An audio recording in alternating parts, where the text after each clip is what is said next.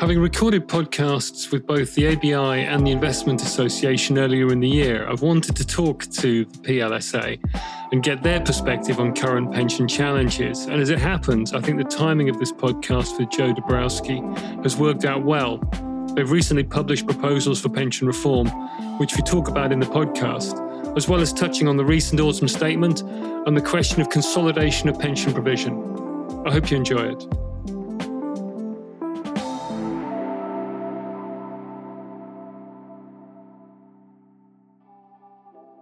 Okay, Joe Dabrowski from the PLSA. Welcome to the podcast. Thanks, Tom. Good to be with you. We're recording this the day after Jeremy Hunt's not a budget.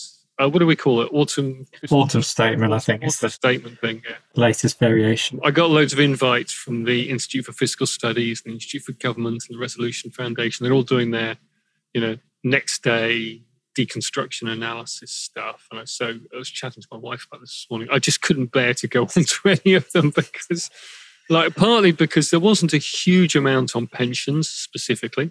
So there was that, but also, away from all the headline stuff, the takeaway is it's just going to be a bit of a miserable couple of years. And that's about it, really. But what was your take on yesterday? Yeah, I think it was probably a little bit quieter on pensions in comparison to kind of past statements, budgets. I think there's been quite a lot of them recently, hasn't there? I think there were a few things that were kind of good to see. I think it was good to see the state pension keeping up with inflation, quite frankly, given the risks that might pose to kind of pensions adequacy. And we might come back to it later, some of our kind of proposals around pensions adequacy and how that kind of really underpins, the state pension really underpins what people currently receive, what might expect to receive in the future. So given the context, I know there's always a lot of debate around the triple lock. I think in the context, it makes a lot of sense. It's kind of moving us up in the right direction towards that minimum retirement living standard for everybody.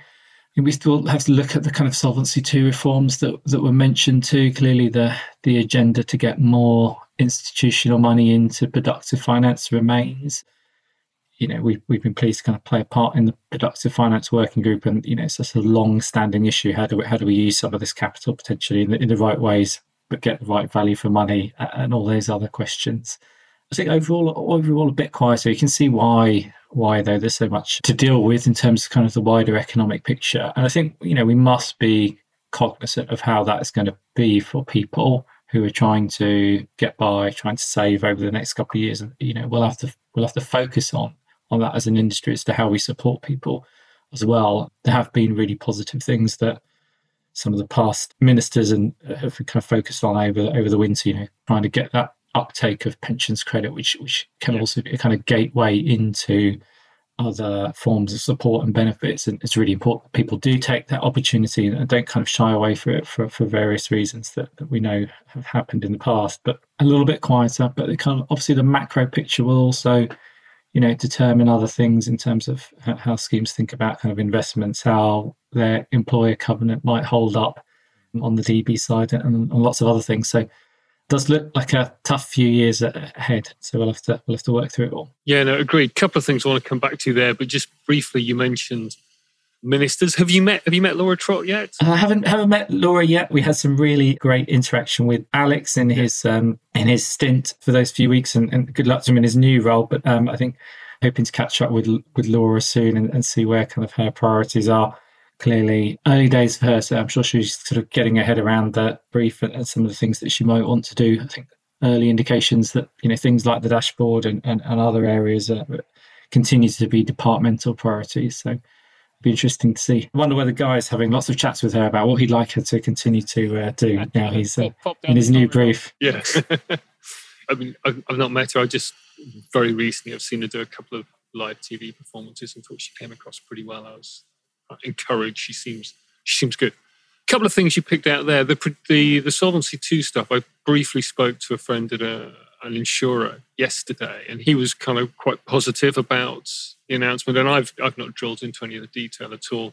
Broadly, you see this as a good thing too? I think there are some good opportunities if it's done right. Clearly, opening up potentially that investment into other areas if there's scope to kind of loosen the shackles in various bits. Obviously, important element is how do you keep that saver protection still in the system. I think we probably need to have a little bit more of a look at how that pans out in the course of the proposals. I think, one thing we kind of possibly also hope is now that eventually the kind of Solvency II question has been answered to some degree, that maybe that'll free up the Department Work and Pensions to kind of get out its super fund consultation, because I know those two things have been kind of being talked about almost in parallel to some degree, and that's been that kind of regulatory framework around that's been sort of hanging around for a while. Oh, do you think there's just been a kind of limited policy bandwidth within the DWP to cover off all these things at the same time? I think the sort of bandwidth question is kind of, if you change one, how does it impact the other, and how do the regulators think about the interaction between the two? I think there's been some sort of horse trading is the wrong word, but there's been some sort of debate about how all those things kind of hang together, I think. So hopefully we'll see some progression on that. Yeah, we had Eddie Truell on this podcast not long ago, and he was, clearly quite frustrated at how, his efforts to launch a kind of a super fund proposition and drive consolidation. That's something we'll come back to. But I got a sense from him, he's found the policy stasis across DWP and TPR quite frustrating. I could certainly see why he would.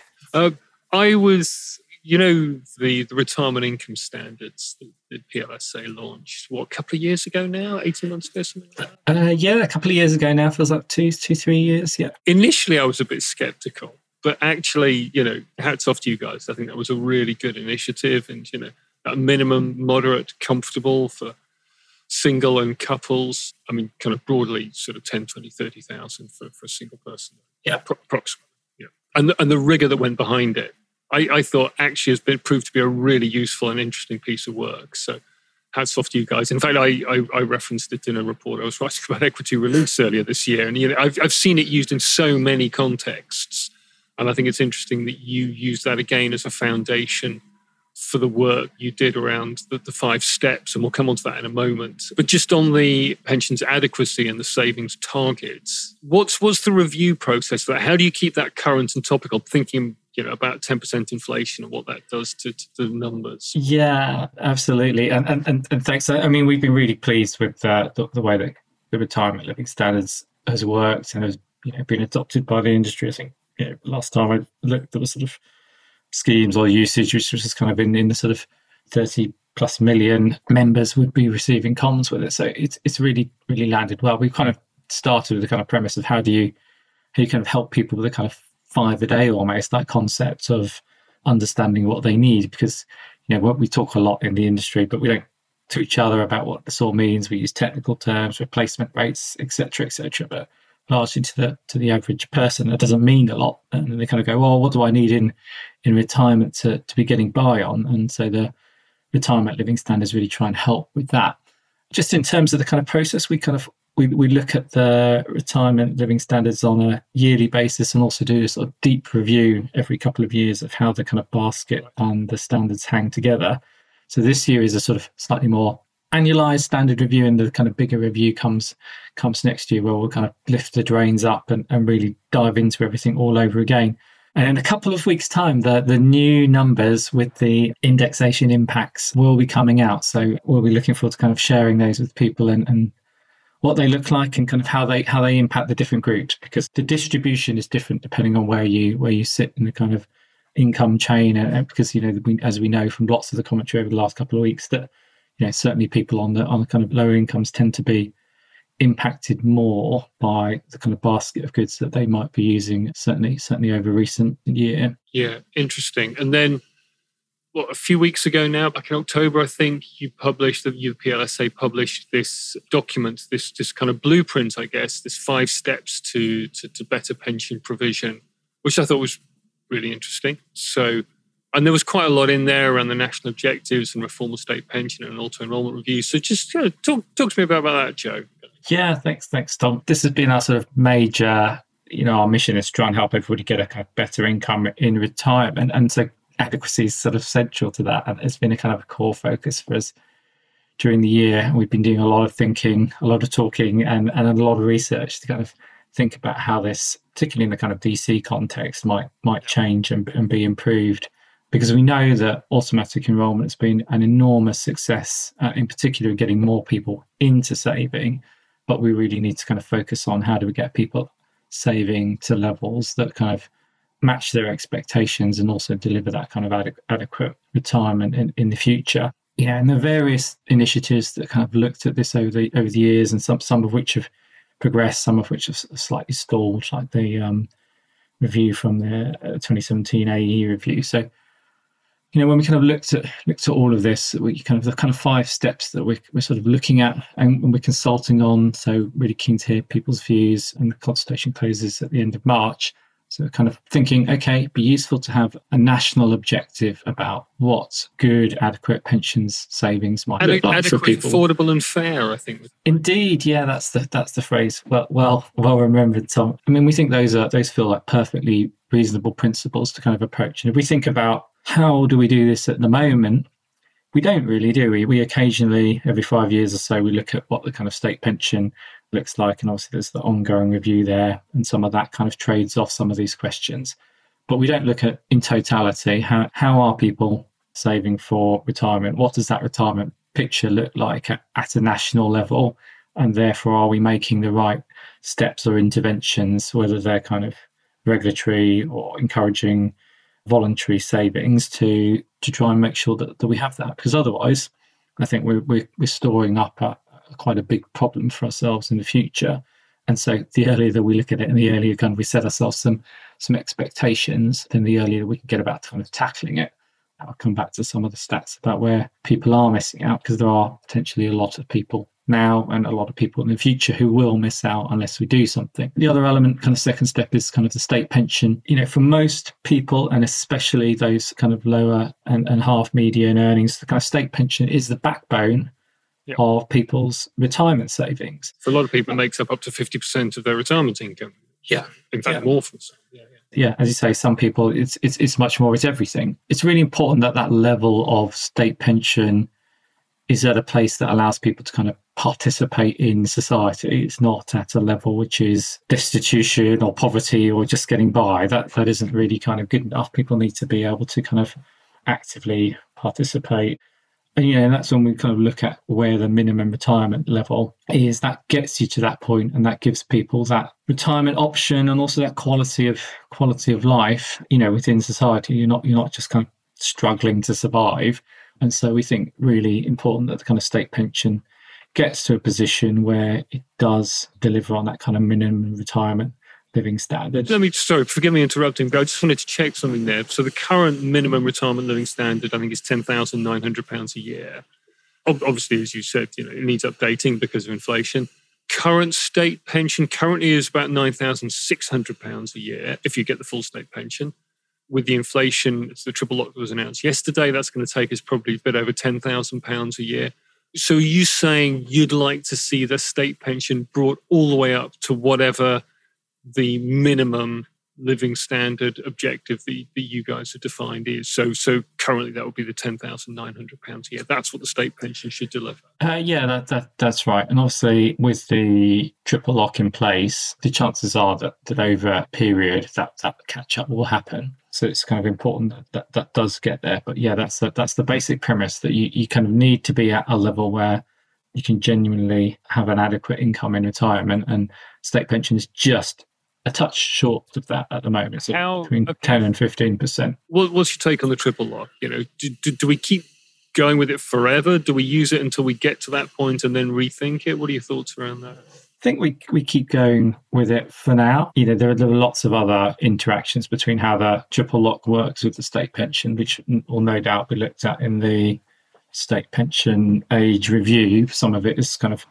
how much do you get at what age, and how does the kind of trade off between the kind of macro costs and the kind of fiscal other costs, the fiscal sustainability costs. So it's difficult in the current environment that we've got, but we've also got to recognise that at present the state pension is modest in comparison to some other OECD countries, and also our state pension age is higher than very many other state pension ages across the OECD too. So we need to kind of get this balance right. For some period, we've obviously been playing catch up with where the state pension has lagged increases in the past. So lots of trade-offs, but if we look at it at a principle level, should the state pension provide people with a reasonable, good basis for having an adequate retirement, then I think we probably all agree yes.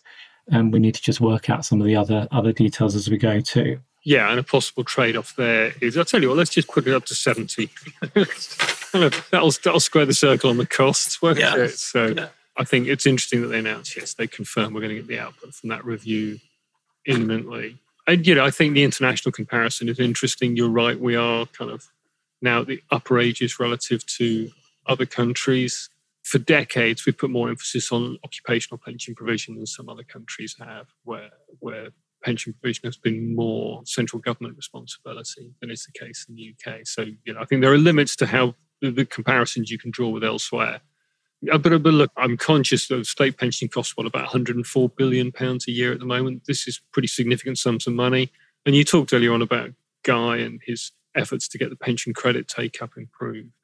It's a complicated and expensive picture, isn't it? Yeah, absolutely. I think it kind of leads a little bit into our third element, because essentially, if you're going to have a decent retirement, at some point you've got to fund it somewhere. So the funding has got to be a mixture of kind of state, and in this, we've gone for the kind of 3-tier kind of approach of kind of regulatory and then voluntary on top.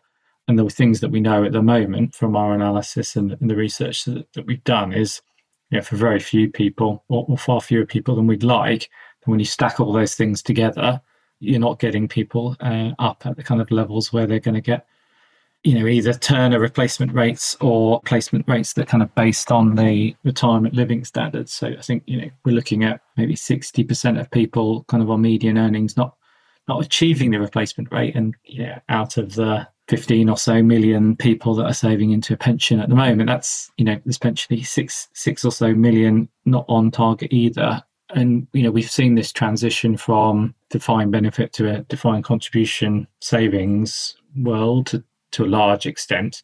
And at the levels that AE are at the moment, that's not going to get people to the levels that they need. And that's why we need to have that kind of conversation about the timing for AE reform, and how do we build it out from where we are now over the kind of next parts of the decade and into the early parts of next decade, in order to kind of get that timetable for AE increases up to 10 and then 12%, and also how to bring in people earlier into the system, because that has all sorts of other benefits as has been well identified. So we need to have that conversation, because otherwise, we're going to get to a point where some generations will be already that they kind of come to retirement and actually there isn't enough.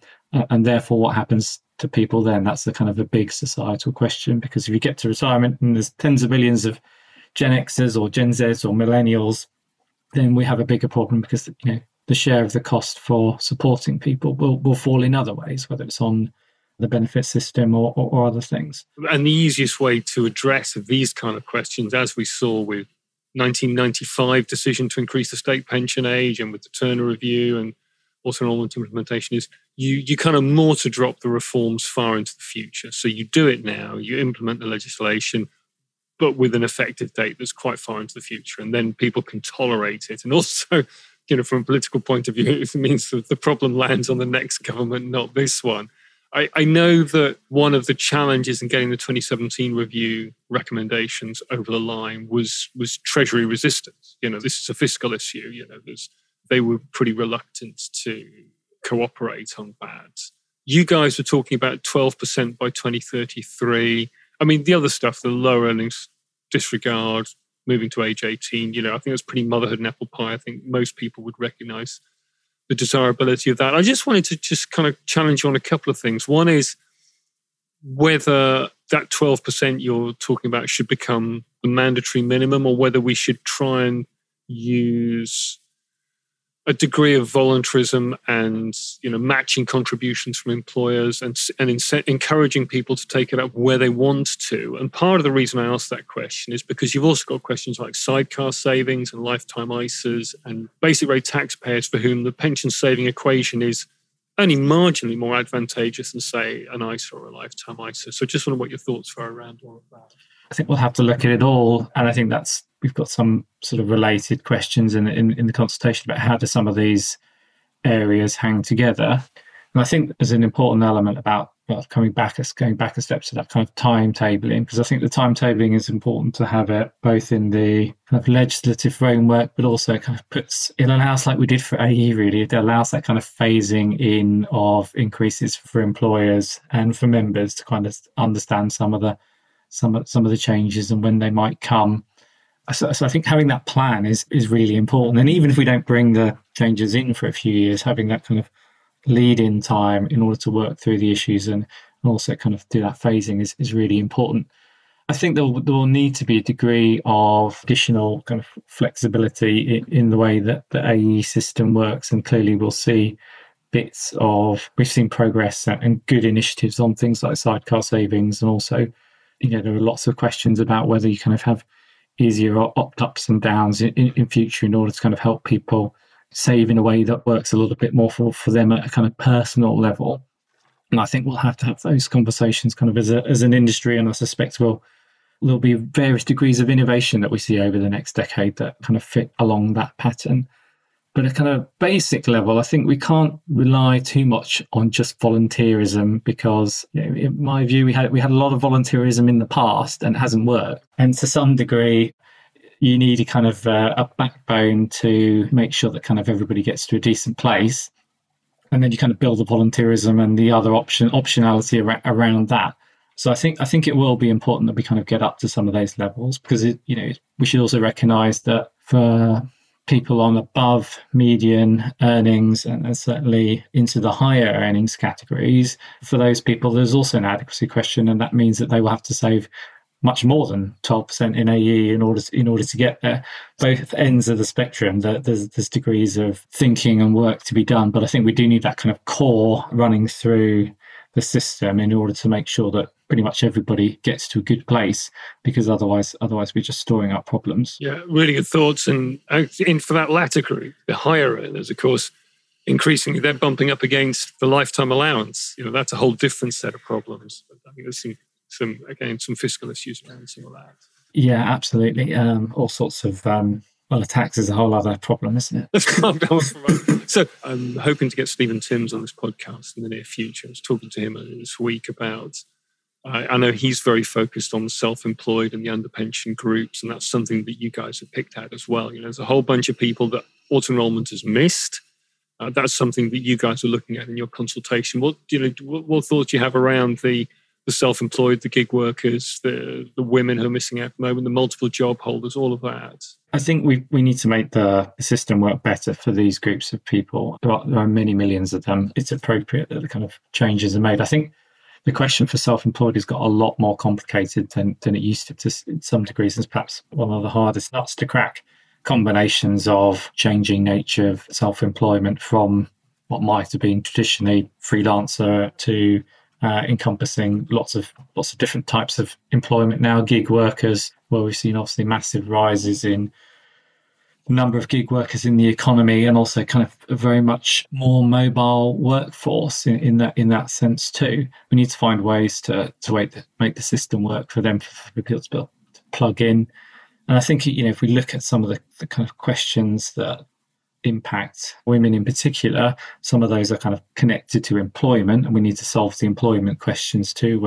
But we need to make sure the pension system helps people. So if people want to take a career break, whether you're a man or woman, but in particular it tends to impact women currently, then the system has got checks and balances in it, which enables people to both potentially save earlier in order to compensate in some ways for the gap that comes later, but also to make sure that all the other elements of it work properly too, whether it's kind of pensions on divorce or other forms of saving. And a lot of that is also going to be trying to engage different groups in different ways in order to tailor how they approach thinking about their career, their lifestyle, and how they can save.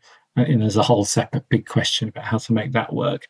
But at its basics, we need to make the framework as simple and easy for people and for it to work for them without them having to do a lot of extra thinking, because that's when it works best. No, I agree with all of that. Surely HMRC has to be a pivotal actor in all of this. And I know they've been historically quite reluctant to come out to play. Surely that nexus of the tax system is currently the only obvious mechanism that can be used to address some of those points you've made. Yeah, I think it will be important that it's a really big task is to try and make the pension system, the tax system, the employment system all tally up in the most seamless way possible. But we must take it upon ourselves to try and fix what we can, and whether it's things, simple things like just fixing things like net pay ras or other elements, we do need a bit more energy from some of the departments that connect in off tangentially, probably in their view, compared to some of their other core tasks in order to address these questions. Because we do need to make it work for people, because otherwise, it does impact real world savings, but does have a bigger impact on society too. You're not going to get a good pension, but also equally, if your kind of the workforce system doesn't work for you, that does have other consequences, which will lead to kind of lower productivity and outcomes. Yeah, so some of the supply side issues and productivity issues that we now see manifesting themselves all over the place in the UK, come back to issues like this. And actually, I was really encouraged to hear the Chancellor talking more about education in his autumn statement yesterday as one way to address that. Sorry, I'm going off the tangent. Yeah, no, it's always a way, but I guess sometimes more financial education is always seen as the silver bullet for various things rather than sort of some of the kind of practical steps that departments or the industry can take to kind of resolve things for people. But to your earlier point, your national objectives that you talked about, those, what are we trying to get to with all of this? If you can articulate and define that more clearly, it then makes getting engagement on some of these hard to reach groups a more clearly defined challenge, doesn't it? In order to get to these national objectives, we have to solve these problems over here. So I can see how your 5 steps kind of all link together in that respect. Absolutely, because if you can say, look, we can see everybody needs to have X or be about X. Oh, and here's a kind of large group of people and they're nowhere near it. What are we doing about it? It does make it very harder to ignore. And at the moment, that's all very, very disparate. There isn't a kind of government mandate or institution that looks at that in any particular way. It's not within any of the regulators' gifts to opine on adequacy at the moment. They're all doing different things. Clearly, there's a lot that's been done in the industry and across different bodies to kind of identify, here's the gaps, here's what we need to do, but actually we have this sort of national conversation about actually what are we trying to achieve for people when they get to retirement and what does decent look like. That really helps. Taking that point, we've got the DWP, the Treasury, HMRC, we've got occupational pensions, private pension system, and that's before we even get onto things like the housing market and, property wealth and how that fits into the equation. Do we need a pension commission to own those national objectives that you talked about? We could have a pensions commission to own that national objective. I don't think the government would be inclined to have one at present. It's sort of shied away from one in recent times. I guess ultimately, after you have a commission, somebody does need to own it, unless you set up a new kind of institution, which is like the equivalent of the ABR, for example. Well, yes, that's an argument that's been made. Is we should just have a standing advisory body that is kind of looking at those national objectives, for example, and informing, acting as a convening point to direct people's thinking. Because the Treasury worries about Treasury policy and DWP worries about DWP policy, so TPR and so on. So here would be this ongoing pension commission, just advising and nudging people's thinking in a particular direction. Yeah, and I think we're kind of open-minded as to whether that would work or not. I think it would really depend on the kind of mandate and the setup. No, I agree. I mean, I'm not carrying a torch for it, but people do get quite excited. No, I know they do. So we've had this pension attention campaign that you guys and the ABI sort of pulled together. Did you meet Big Zoo, by the way? Have you met? I personally haven't met Big Zoo. Some of the team have met him. He is apparently the most enormous bundle of energy that you could imagine, which I think you see from the content actually. And he's a hugger. He is a hugger. Big Zoo is a hugger. So if you meet Big Zoo, he's likely to hug you. Right. Okay. So I think that initiative, that kind of communication side of this challenge of pushing for better engagement and getting people thinking about outcomes and how they can own the challenge of living in a DC world. And the complexities of state pensions and all the issues around people's financial arrangements. I think that's an interesting piece as well. And I know Guy Opperman was kind of driving that a bit to start with, and now the industry's kind of taken over and run with it. I'll be really interested to see how that aspect, that engagement and communication piece evolves as we go forwards from here. Yeah, it's been a really enormous and fun project to be working on over the last year or so. I think, as you say, Guy did an enormous amount to kind of progress the kind of discussion about engagement and how that might look. And obviously, we had lots of discussions around, well, whether a statement season or not would be appropriate. Where we ended up was with the pension attention campaign, which I think has been really terrific in terms of the engagement we've had from the industry and kind of working cross industry for cross bodies for the first time. That doesn't happen very often. Doesn't happen so often. Competitor bodies, we might call ourselves, and good friends actually also, but also the you guys swap employees all the time between ABI and PLSA all the time. I think that's a pension system issue, not a question. I think we have a small world of I'd say, but yes, we've got really good relationship with the ABI and lots of others, which has been terrific. And also the kind of providers all coming together, kind of brand agnostic, trying to make this really happen just to help savers engage with their pensions. We deliberately went bold and big and different. We wanted something that was a bit more kind of eye-catching than some of the traditional financial services advertising. I think we're just cogitating on some of the kind of feedback and the results that we've had through from all of that. But it's been a really big success. So really pleased that we did it. Really looking forward to the next couple of years with the campaign and how we can help. Lots of things to think about going forward, like dashboard and other things. But is the funding commitment there to keep it going in next year and the year after? Yes, so the commitment is there, and we're also we're open to having conversations with other people who might want to come in and join and support and participate for future years too. So we'll be saying a little bit more about that, kind of weeks ahead, and giving people some more kind of readout on how everything's gone. But really has been really incredibly positive. We've obviously had the core of the campaign over an incredibly unusual period too. Starting obviously with the unexpected death of the Queen and then into the election period. So it's been the context has been quite difficult and different, but actually it's been a real success. Agreed. And that backdrop of living standards squeeze and people being really focused on the short-term financial concerns. So getting them thinking about what their financial position will be in 30 years' time is quite a challenge in that regard. I think the tone of it actually played out pretty well. It wasn't just hectoring people, give us more contributions. It was much more nuanced than that. So I think it's really good. Thank you. That was kind of, we were very conscious of that. So it's pleased to hear it's landed that way. So one thing, I'm conscious of time. So just one other thing I wanted to touch on is pension scheme consolidation, right? So we've got still about 5,500 DB schemes, somewhere in that territory. That's still an awful lot of occupational pension schemes. We've still got dozens of master trusts, arguably perhaps slightly more than we need, and around 30,000 defined contribution pension schemes, of which the vast majority have got fewer than 12 members. I mean, there's literally tens of thousands of schemes that have just a handful of members in. Yeah, there's a lot of SASs out there. Yeah, a lot of SASs out there.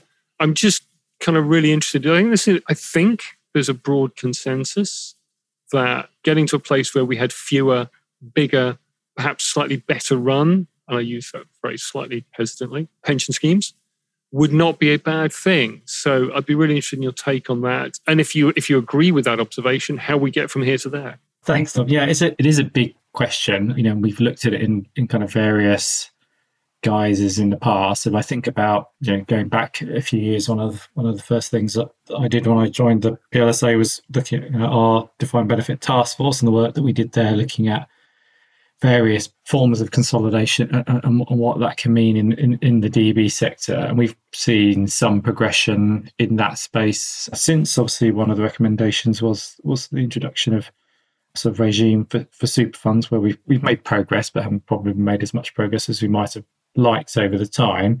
And we've also seen some changes with a little bit more awareness of some of the benefits that you can get from using a defined benefit master trust.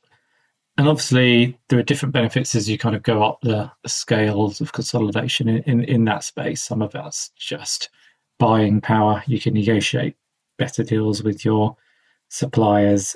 You may be able to access different forms of investment and all sorts of other things. So there is a degree of kind of ratcheting effect on some of those elements. But I think, some of the discussion you hear from regulators and sometimes from the department is that sort of consolidation at all costs is beneficial. And I think we shouldn't imagine that small schemes are all, are run badly. There are lots of small schemes that are run incredibly well, and also that kind of personal touch between an employer and a scheme can be very, very important for all sorts of other reasons beyond just negotiating a slightly reduced basis point fee on your investments or something. And what are those reasons? Why do you think that's still a legitimate argument?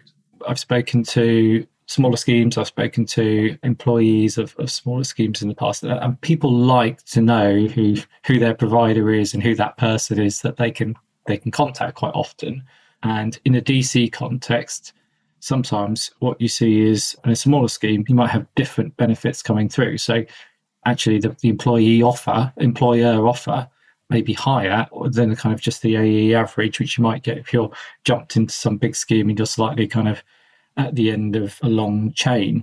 So I think there are lots of pros and cons in all the elements. So I think that we just have to be careful when we talk about how schemes are run and the benefits of consolidation, that there are often trade-offs, and it isn't just as simple as bigger is better. I mean, I can see that we might have some more consolidation in the DB sector in different ways, and obviously we have a great big consolidator out there anyway in the form of the Pension Protection Fund. But it's not an ideal solution. It's not an ideal situation, but it's probably also worth saying that the kind of numbers of schemes entering the PPF is declined rather rapidly. So consolidation will happen in other ways, and obviously DB funding is in a terrific place at the moment. So the most likely outcome is people will look to kind of buy out a little bit more quickly and be consolidated in that fashion, or look at the potentially a super fund or master trust option. In the DC space, clearly we've had some consolidation of master trusts already following the introduction of the authorization regime. It feels likely that market will continue to consolidate in future years. It's probably all worth also recognising that the kind of mix of authorised master trusts is a bit of a blend of things. So it is the big master trusts as people traditionally think about them, the Nest, People's Pensions Now, etc. But there are a bunch of other people in there who aren't going to be consolidated in the same way. They just happen to fall into a hybrid arrangement for their scheme provision, and therefore in there. And what we see more widely is in the kind of DC space is quite a lot of transition from employers moving their offering into master trusts. So I think we've seen that already, and I can imagine that form of consolidation will continue to happen over the next 3, 5, 10 years. And so we'll see that rapid market movement, I think, in many ways, or without having to do much more changing. So you think just basically, let the current trends play through, and things will happen naturally. Yeah, I think that will definitely happen. I mean, there are certainly things that DBP are looking at in order to try and accelerate that, and there are kind of questions about kind of how do you look at those very small schemes? How does that new threshold for demonstrating value for money work, and what does that mean? But I think a lot of that movement for those types of scheme would happen automatically. So the nudging might move things a little bit faster, but I think it will happen nonetheless. Yeah. And that value for money paper, I think, was originally promised in November. But obviously, quite a lot of disruption has happened since then. So hopefully, we'll still see that before Christmas. Yeah. Yeah, I think we'll probably see it around Christmas time. So as well as the DBers out there reading the purple book, the rest of us can read the value for money document too over after the King's speech this year. Fair point. In the meantime, then I'm going to go away and work out how much more tax I'm going to pay next year. Joe, it's been really good to talk to you. Thanks very much. Thanks, Tom. It's been a pleasure. So there you go. PLSA's policy proposals are on their website. They want to hear what you think, and they're taking feedback until the 31st of March next year. In the meantime, do please like, share, subscribe to this podcast, and leave 5-star reviews wherever possible. Thanks for listening.